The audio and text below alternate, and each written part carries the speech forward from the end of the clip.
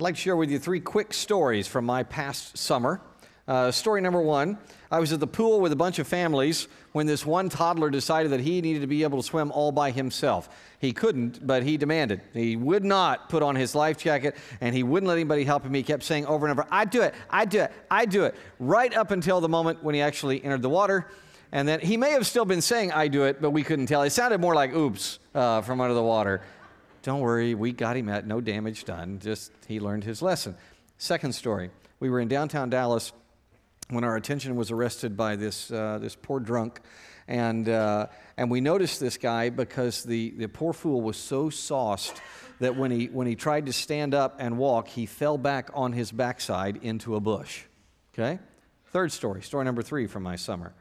I was in a boat. I was spotting for a friend who was learning to water ski, and he kept trying and trying, but he just couldn't get up on the skis. And the problem was very obvious to all of us who grew up skiing. He kept trying to pull himself up. He was trying to do it by himself, and it doesn't work. And he just kept falling and falling. Finally, he understood what we were saying. Let the boat do the work. Just stay back. And he popped right up. And he just was zipping across, and the power of that ski nautique boat, we were just pulling him across. I wish you could have seen the smile on his face. Now, I share those 3 brief vignettes because those 3 images capture the 3 main ways that Christians respond to God's Spirit. Sometimes we try to do the spiritual life in our own power. I do it, we drown. Other times, we rely on some other influence besides God to run our lives. Intellectualism is very popular. Emotion is popular. Believe it or not, narcotics are becoming popular as a spiritual tool. I'm not making this up. I read a story in the most popular newspaper in America a couple of weeks ago, and it was about how LSD should be used to expand spiritual consciousness. This was not 1968, okay? This is a 2018 story. And that article is absurd. Any influence except God's Spirit is going to leave you flat on your bottom in a bush. The only successful option is to fly through life with the Spirit holding you up and pulling you along. Instead of drowning, we can ski through the waves of life tethered to God's Spirit. All God's people said?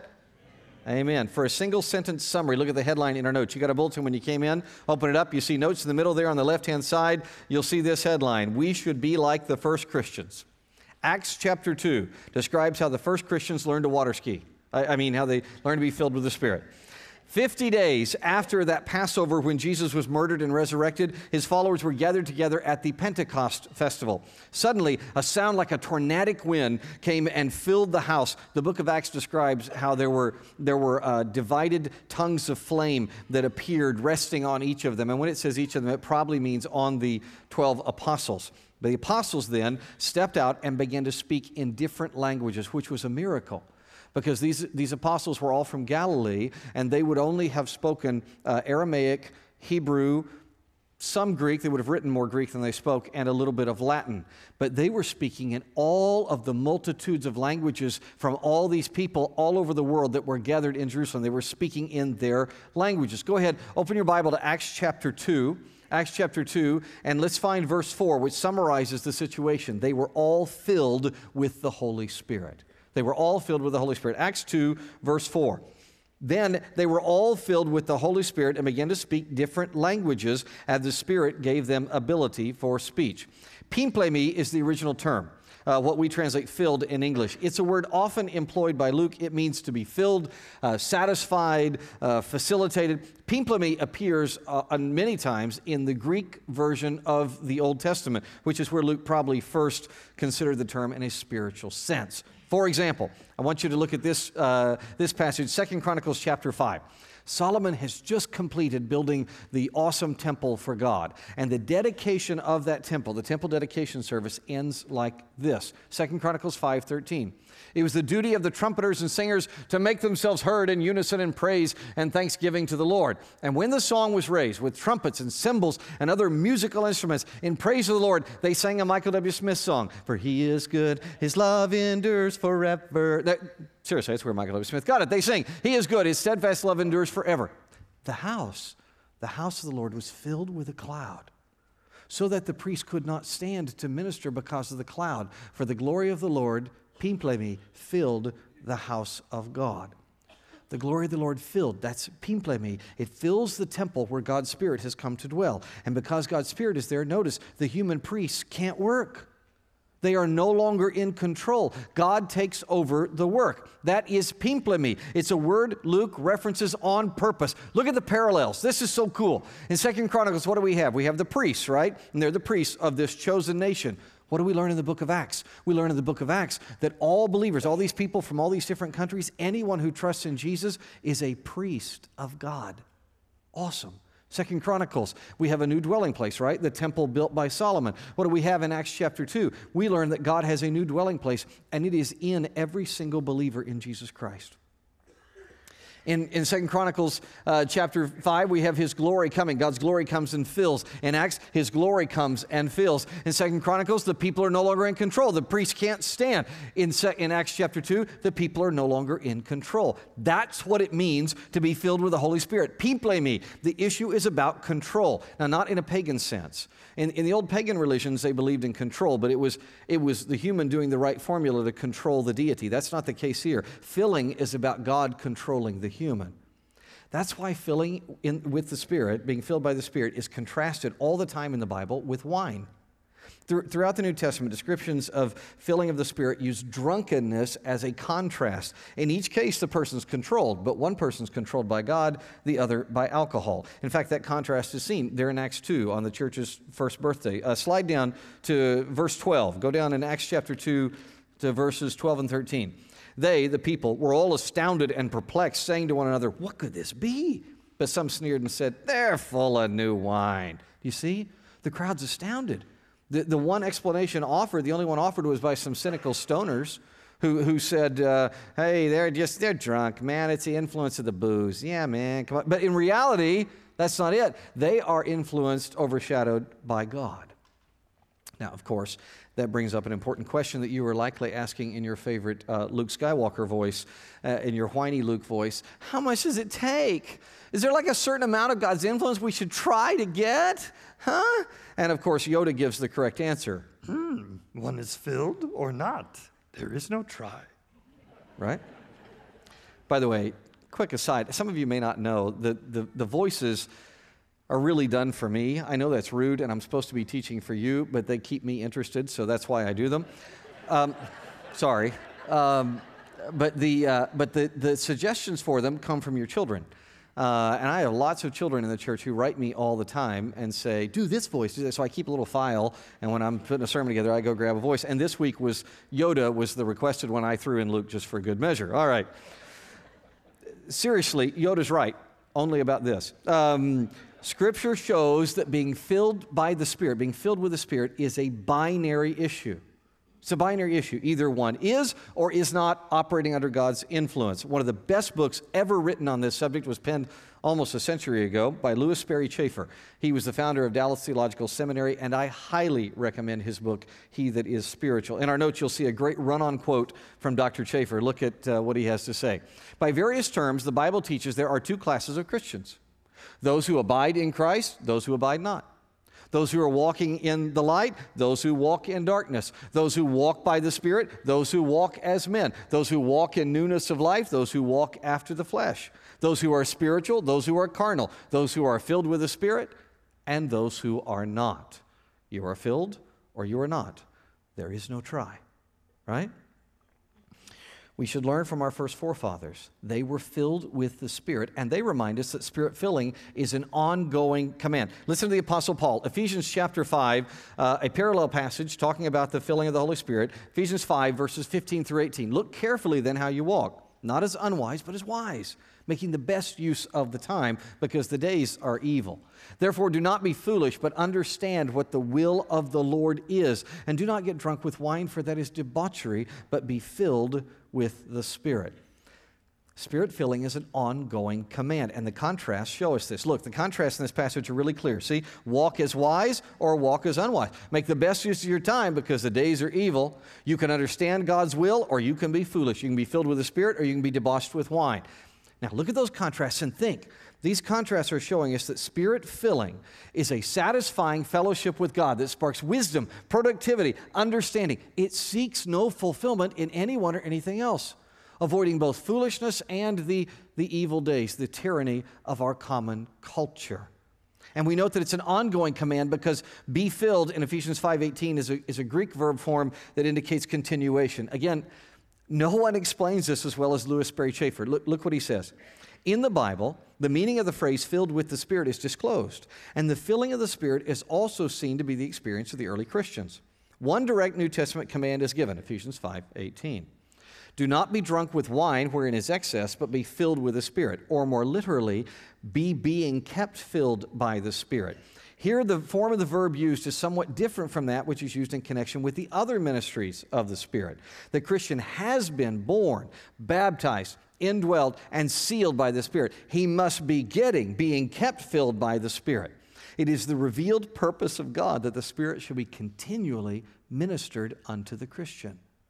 Close quote. Now, Dr. Chafer here brings up other important biblical terms besides filling, sealing, indwelling. These others we'll discuss some other time. But I think Spirit baptism should be briefly explained right now. Baptism is an identification. It is a change of identity. The Bible shows that at conversion to faith in Jesus, every single Christian is baptized by the Holy Spirit. It is nothing the Christian controls or has any role in. That's very different from filling. Listen to my old teacher, Dr. Stan Toussaint. Stan says the filling with the Holy Spirit is separate from the baptism of the Spirit. The Spirit's baptism occurs once for each believer at the moment of salvation. He quotes a number of passages, Acts 11, Romans 6, 1 Corinthians 12, Colossians 12. But the Spirit's filling may occur not only at salvation, but also on a number of occasions after salvation. And he quotes a number of passages from the book of Acts. They're different. And it is really sad when people don't read all the Scripture and they just assume that baptism is the same thing as filling. You know what happens to those people? They end up trying to be born again over and over and over. They look for certain signs to let them know that they're really justified by faith in Jesus. It's heartbreaking. Baptism of the Spirit is beyond our ken. It is part of God's identification, His renaming of us as Christ ones, Christians, of those people He justifies. Filling is not a justification issue, it's a sanctification issue that occurs, or at least should occur, over and over and over in the Christian life. Look, here's how Chafer put it. Filling has to do with the quality of daily life of saved people, and is in no way a contrast between the saved and the unsaved, like baptism is. Close quote. My town right now is in the process of taking out a bunch of four-way stops and constructing roundabouts instead. Personally, I am thrilled. The many, many thousand miles that I have logged in Britain have convinced me that roundabouts are much more efficient. However, I have three concerns about their use in Frisco. The first is that every time I go onto a roundabout in Britain, a song by the band Yes pops into my head. Roundabout sticks for days. Yeah, it's horrible. Second concern I have is that I am legitimately worried that I'm going to go the wrong way around these suckers. I'm serious, because in England, in Britain, they go clockwise. And Alan, are you not concerned about that? I'm a little troubled. Yeah, he's from Wales. They do the same thing. Third concern I have is that all of the Type A drivers in this city will not understand how to yield. Think about it. They don't stop now at the four-way stop signs. How are they going to yield to the flow of traffic in a roundabout? You see, for a roundabout to work, everyone has to yield to the more powerful flow. That's what you do. Forcing one's way, pushing through small openings, refusing to yield, that makes for a mess. In a very similar way, keeping in step with God's Spirit is all about yielding to His power. His flow determines my pace. His flow determines my direction. In a word, Spirit filling is about yielding. Now, let me ask you something. Knowing North Texas drivers, which of these do you think is more likely when our roundabouts open? The wreckage of pushiness or the smoothness of yielding to the flow of traffic? Which one do you think is more likely to happen? The wreckage of pushiness. I have a more important question. Knowing yourself and knowing other Christians, which of these do you experience more often? The wreckage of pushiness or the smooth flow of yielding to the power of God's Spirit? Let's hear again from Dr. Chafer. Look to the right side of our notes. Right side of our notes. To be filled is not the problem of getting more of the Spirit. It is rather the problem of the Spirit getting more of us. We shall never have more of the Spirit than the anointing which every true Christian has received. A spiritual person, then, is one who experiences the divine purpose and plan in his daily life through the power of the indwelling Spirit. The tenor of that life will be the outlived Christ. The cause of that life will be the unhindered indwelling Spirit, close quote. So, how can we let God's Spirit get more of us? That's exactly what Paul addresses in 1 Thessalonians chapter 5. Turn over there, would you, to 1 Thessalonians 5. I forgot to put a guide up for you. It's just before 2 Thessalonians. There you go. 1 Thessalonians, I'm so sorry. Chapter 5. I apologize. 1 Thessalonians 5, we'll read 16 through 22. Rejoice always, pray constantly, give thanks in everything, for this is God's will for you in Christ Jesus. Don't stifle the Spirit, don't despise prophecies, but test all things. Hold on to what is good, stay away from every kind of evil. How can we let God's Spirit get more of us? First thing, rejoice and give thanks. That's the command in verses 16 and 18. Rejoice and give thanks. Giving thanks is critical to Spirit filling. Now, the reason for this is subtle, but it's really powerful. If I say thank you, I'm recognizing that I'm not owed anything. When my mom gives me a gift, as she does fairly regularly, when I write her a thank you note, what am I doing? There's actually two things I'm doing. One is very obvious. I'm appreciating my mother. But the other is probably more important for my soul. I'm recognizing that she didn't owe me that. It was a gift of grace. I wasn't entitled to anything. This was just a gift of love and grace. That takes me out of the driver's seat, and I become instead the recipient. When a Christian thanks God, we acknowledge that He is graciously giving to us. We are not in charge. We are not entitled to anything. Giving thanks reminds me that I am a child receiving undeserved blessings all the time, and I do mean all the time. Notice verses 16 and 18 detail always, in everything. When we give thanks in everything, we get off our entitlement high horse, and we position ourselves to be filled with the Spirit. But you're no doubt puzzling in your Kylo Ren voice, How can a person possibly rejoice always? Great question, Kylo. Thank you for asking. They can't. Human beings can't. We're not capable of rejoicing always, but with God all things are possible. And in God's Spirit, it is entirely possible. Read with me Nehemiah's declaration, Nehemiah chapter 8, verse 10, all together. The joy of the Lord is my strength.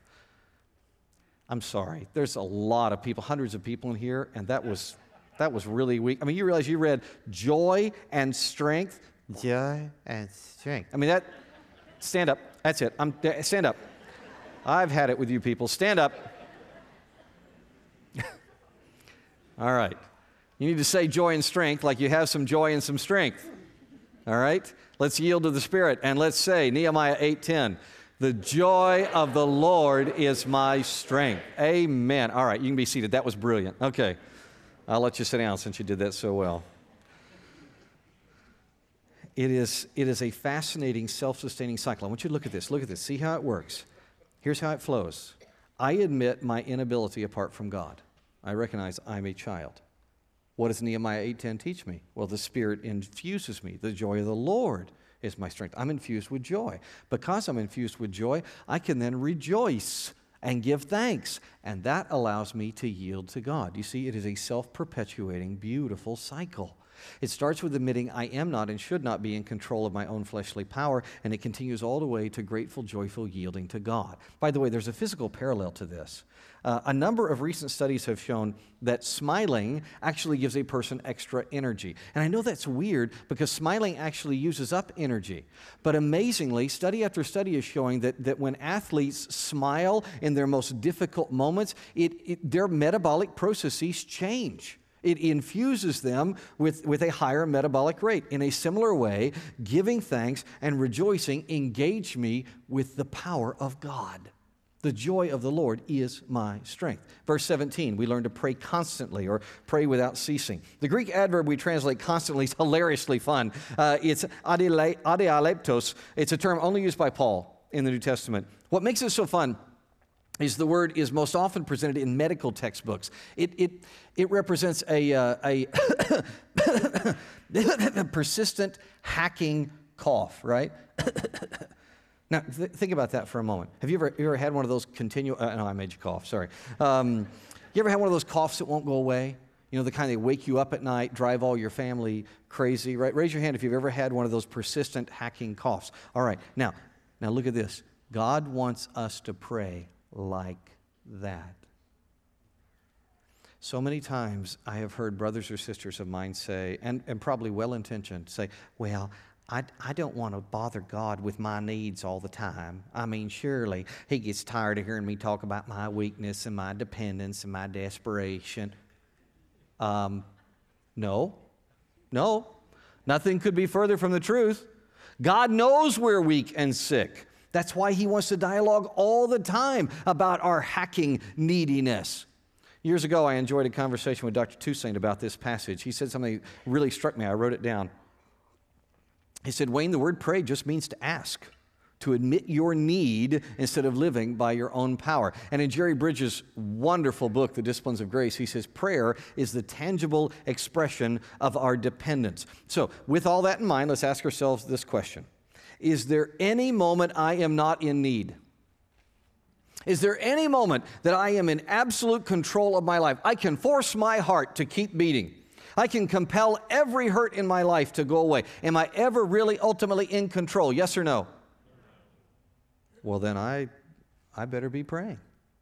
Always. Verse 19 adds, don't stifle or quench the Spirit. Don't quench the Spirit. But you're musing in your Han Solo voice, why did it have to be snakes? Oh, sorry, wrong movie. Sorry. How can I stifle God? I've been quenched in carbonite, kid. I can't imagine doing that to the Holy Spirit. Right? Great question, Han. Thank you. The reality is that God is the Christian's father. And just like the great dad that Jesus describes in his parable of the prodigal son, God the Father allows his kids to run away like fools if they so choose. That's why that story of the prodigal son begins with, and the kingdom of heaven is like. That's what God is like. In His sovereign will, He allows people, idiotically, to say no to Him. Once again, no one summarizes this stuff better than Dr. Schaeffer. Look what he says. The Spirit is quenched by any unyieldedness to the revealed will of God. It is simply saying no to God, resisting the providence of God in the life. The word quench, when related to the Spirit, does not imply that He's extinguished or that He withdraws. It's rather the act of resisting the Spirit. The Spirit does not remove His presence. He has come to abide. Close quote. Now, the book of Romans reveals the antidote to our tendency to say no to God, to quench the Spirit. I'd like you to read with me Romans chapter 6, verse 13, and you're on notice, by the way. Romans 6:13, all together. Yield yourselves unto God as those that are alive from the dead. Amen. I have found, I don't know about you, I have found three scenarios that keep me from yielding unto God, that cause me to begin quenching the Spirit. Three situations where I tend to stifle the Spirit. The first is prideful independence. Like that kid who couldn't swim, sometimes God allows me to get a scary dunking just so that I can wake up and realize that I desperately need His help. Second is a dependence on something lesser. Like the New Testament contrast with wine, anytime I turn to some narcotic or some person or something for strength or peace, I've rejected God's help. Not that all drugs are bad. Please don't write me. God made our bodies. It is scripturally appropriate to take medicine as it is needed. But the abuse of drugs and alcohol in our culture is nearly epidemic among Christians. And it is antithetical to reliance on the Spirit. Third thing I have seen regularly quench the spirits is ignorance, just being ignorant of how God leads. For example, here's one of the most classic ignorances that I find I still think, and so do probably many of you. We expect only encouraging applause from our Heavenly Father. Oh, it's my son, it's my boy, right? That's what we expect. Can you imagine what a spoiled brat you would raise if all you ever gave was, oh, good boy, Jeffrey, good boy, good boy, good boy, you're such a good boy. Can you imagine?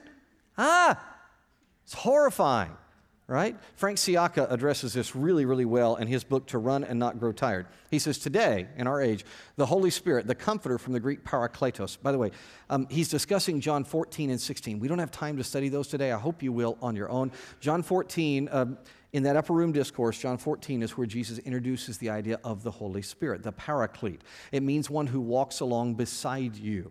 Helper is how it's translated a lot of times. It actually is a term from Roman military, from somebody who was bigger that would be next to you in a line, and they walked beside you and kept you in line, protected you from the sun, but also kept you going. Okay, so Siaka goes on.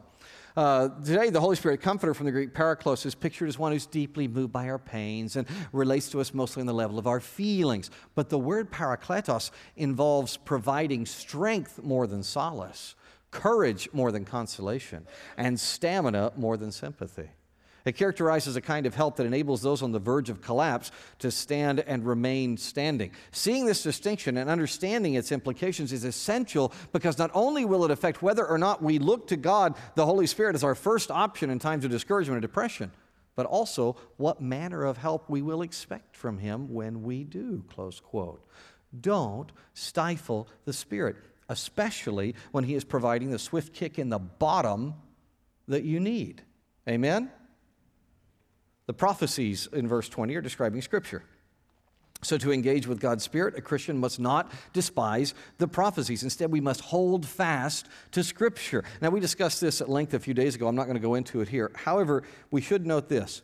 There is an interconnection of Spirit and Word in the Bible. It's really fascinating to study. The Holy Spirit inspires the Scripture, right? Working through human authors. And then the Spirit illuminates the text, revealing it to Christians in understanding. And only the text gives us accurate information about the Spirit. We don't trust the revelation from some guy's ecstatic experience. We don't trust the supposed revelation from some gal who ate too much pepperoni pizza and had a weird dream, right? We trust God's Word and God's Spirit, which work in tandem, and listen, they never, ever, ever disagree. Finally, God teaches us to test and flee the falsehoods. You see that in verses 21 and 22. We also discussed this at length just a few days ago. Here's the only thing pertinent to add. There are a few falsehoods that are specifically related to God's Spirit, and here's what's funny about them. They sound spiritual, but they actually mess up yielding. They really do. They mess up our yielding. Most of these falsehoods are couched in unbiblical, very emotional terms. For example, there's absolutely nothing in the Bible about, this is a phrase I hear a lot, ecstatic experiences of new revelation. That's not in the Bible, okay? Neither is second blessing or heart fire or higher life or second grace. These things are actually antithetical to Scripture. Please now, that doesn't mean that we need to throw rocks at our dear brethren who peddle such warped dogma. That's not the point. Just do this. Test their ideas against the Bible and just throw out the nonsense, right? Folks, we should follow our forefathers in Acts chapter 2 and build lasting lives, churches, communities. That means we have to yield to God's Spirit by rejoicing always, praying constantly, giving thanks in everything, for this is God's will, not stifling the Spirit, not despising prophecies, testing all things, holding on to what is good, and staying away from every kind of evil, because that makes all the difference. As we say in our notes, look at our notes, Spirit-filling changes everything. I want you to look at a hymn that Paul writes over in our parallel passage in Ephesians 5. We read up to verse 18. Now, look at what he does in verse 19. He breaks out in this beautiful hymn which says this, speaking to one another in psalms, hymns, and spiritual songs, singing and making music from your heart to the Lord, giving thanks always for everything to God the Father in the name of our Lord Jesus Christ, submitting to one another in the fear of Christ. This is so clever. Okay, there's a chiasm of thought in this hymn. If you don't know what that is, a chiasm is a classical writing tool. Isn't used today very often, but it was used a lot back in the classical era, and it works like a yummy dessert pastry. There are layers of pastry leading up to a cream filling, okay? In this passage, the outermost section could be titled, Spirit-Filling Changes Relationships with Other People. When we engage with God's Spirit, which is the immediate context of this passage in Ephesians 5, the immediate context is when we engage with God's Spirit, when we are Spirit-filled, it positively changes our relationships with other humans. Look, speaking to one another in psalms, hymns, and spiritual songs, submitting to one another in the fear of Christ.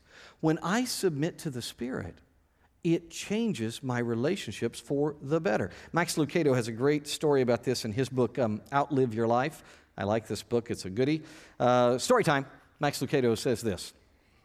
In 1976, tremors devastated the highlands of Guatemala. Thousands of people were killed. Tens of thousands were left homeless. A philanthropist offered to sponsor a relief team from our college. A flyer was posted in our dormitory. Needed students willing to use their spring break to build cinder block homes in Quetzaltenango. I applied, was accepted, and began attending the orientation sessions. There were 12 of us in all, mostly ministry students. All of us, it seemed, loved to discuss theology. We were young enough in our faith to believe we knew all the answers. This made for lively discussions. We battered about a covey of controversies. I can't remember the list. It likely included the usual suspects of charismatic gifts, end times, worship styles, and church strategy. By the time we reached Guatemala, we'd covered the controversies and revealed our true colors. I discerned the faithful from the infidels, the healthy from the heretics. I knew who was in and who was out. But all of that was soon forgotten. The destruction from that earthquake dwarfed our differences. Entire villages had been leveled. Children were wandering through rubble. Long lines of wounded people awaited medical attention. Our opinions seemed suddenly petty. The disaster demanded teamwork. The challenge created a team. The tasks turned rivals into partners. I remember one fellow in particular. He and I had distinctly different opinions regarding the styles of worship music. I, the open-minded, relevant thinker, favored contemporary upbeat music. He, the stodgy, closed-minded caveman, preferred hymns and hymnals. Yet when stacking bricks for hours, guess who worked shoulder to shoulder? And as we did, we began to sing together. We sang old songs and new, slow and fast. Only later did the irony of it dawn on me. Our common concern gave us a common song. This was Jesus' plan all along. None of us can do what all of us can do. For that reason, you find no personal pronouns in the earliest description of the church in Acts chapter 2.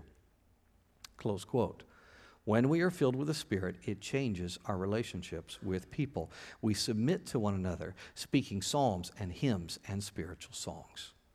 It also changes our engagement with Jesus. Look, that's the second layer of our chiasm, engagement with Jesus. Sing and make music from your heart to the Lord in the name of our Lord Jesus Christ. Anytime I yield to God's Spirit, it will always direct me to Jesus. Always. That's why Jesus talks so much about the Spirit reminding us of Jesus' words and how the Spirit will guide us in Jesus' name, in His path and according to His style. And now look at the middle layer, the cream filling.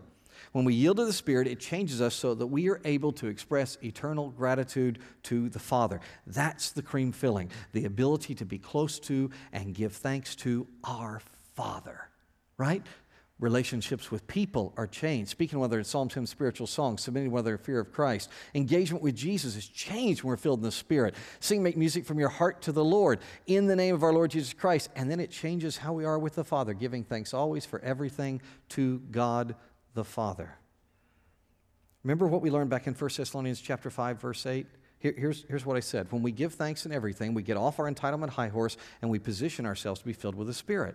Well, this is another aspect of this positive cycle that we saw earlier, because being filled with the Spirit, we're moved to thank God all over again for everything. That's the big issue. That's the middle of Paul's hymn. Thanksgiving leads to yielding. Yielding leads to thanksgiving. It's a positive cycle. So let's ask ourselves some hard application questions. Right now, today, am I filled or not? One is filled or not, there is no try. Right? Which is it? Which am I today? If I am not, what's in the way? What influence am I under instead? Am I trying to get across the lake of this life on my own power? Remember, when we work in the flesh, we flounder.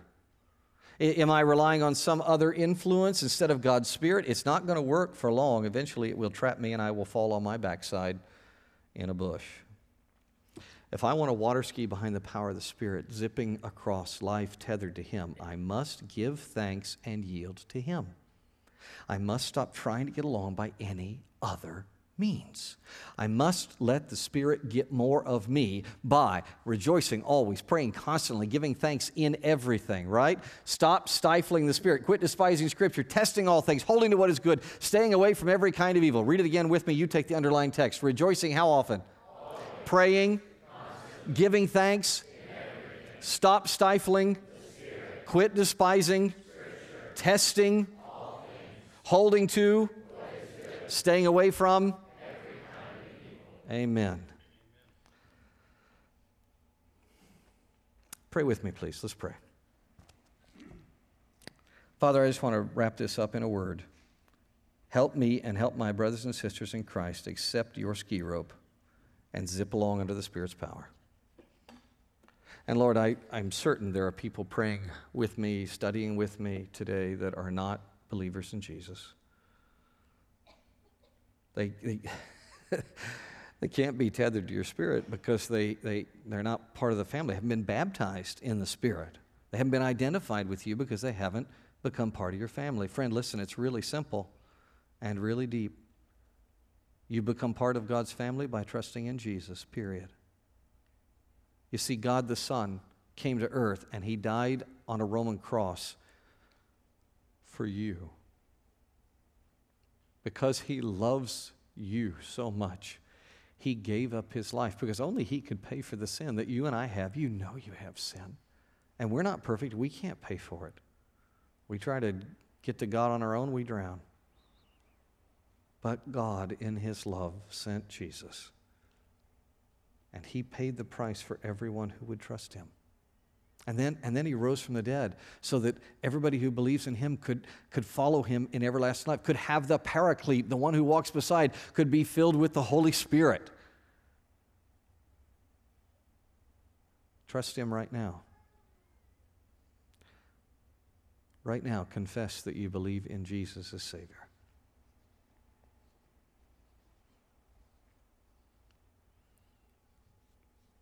If you just trusted Jesus, raise your hand.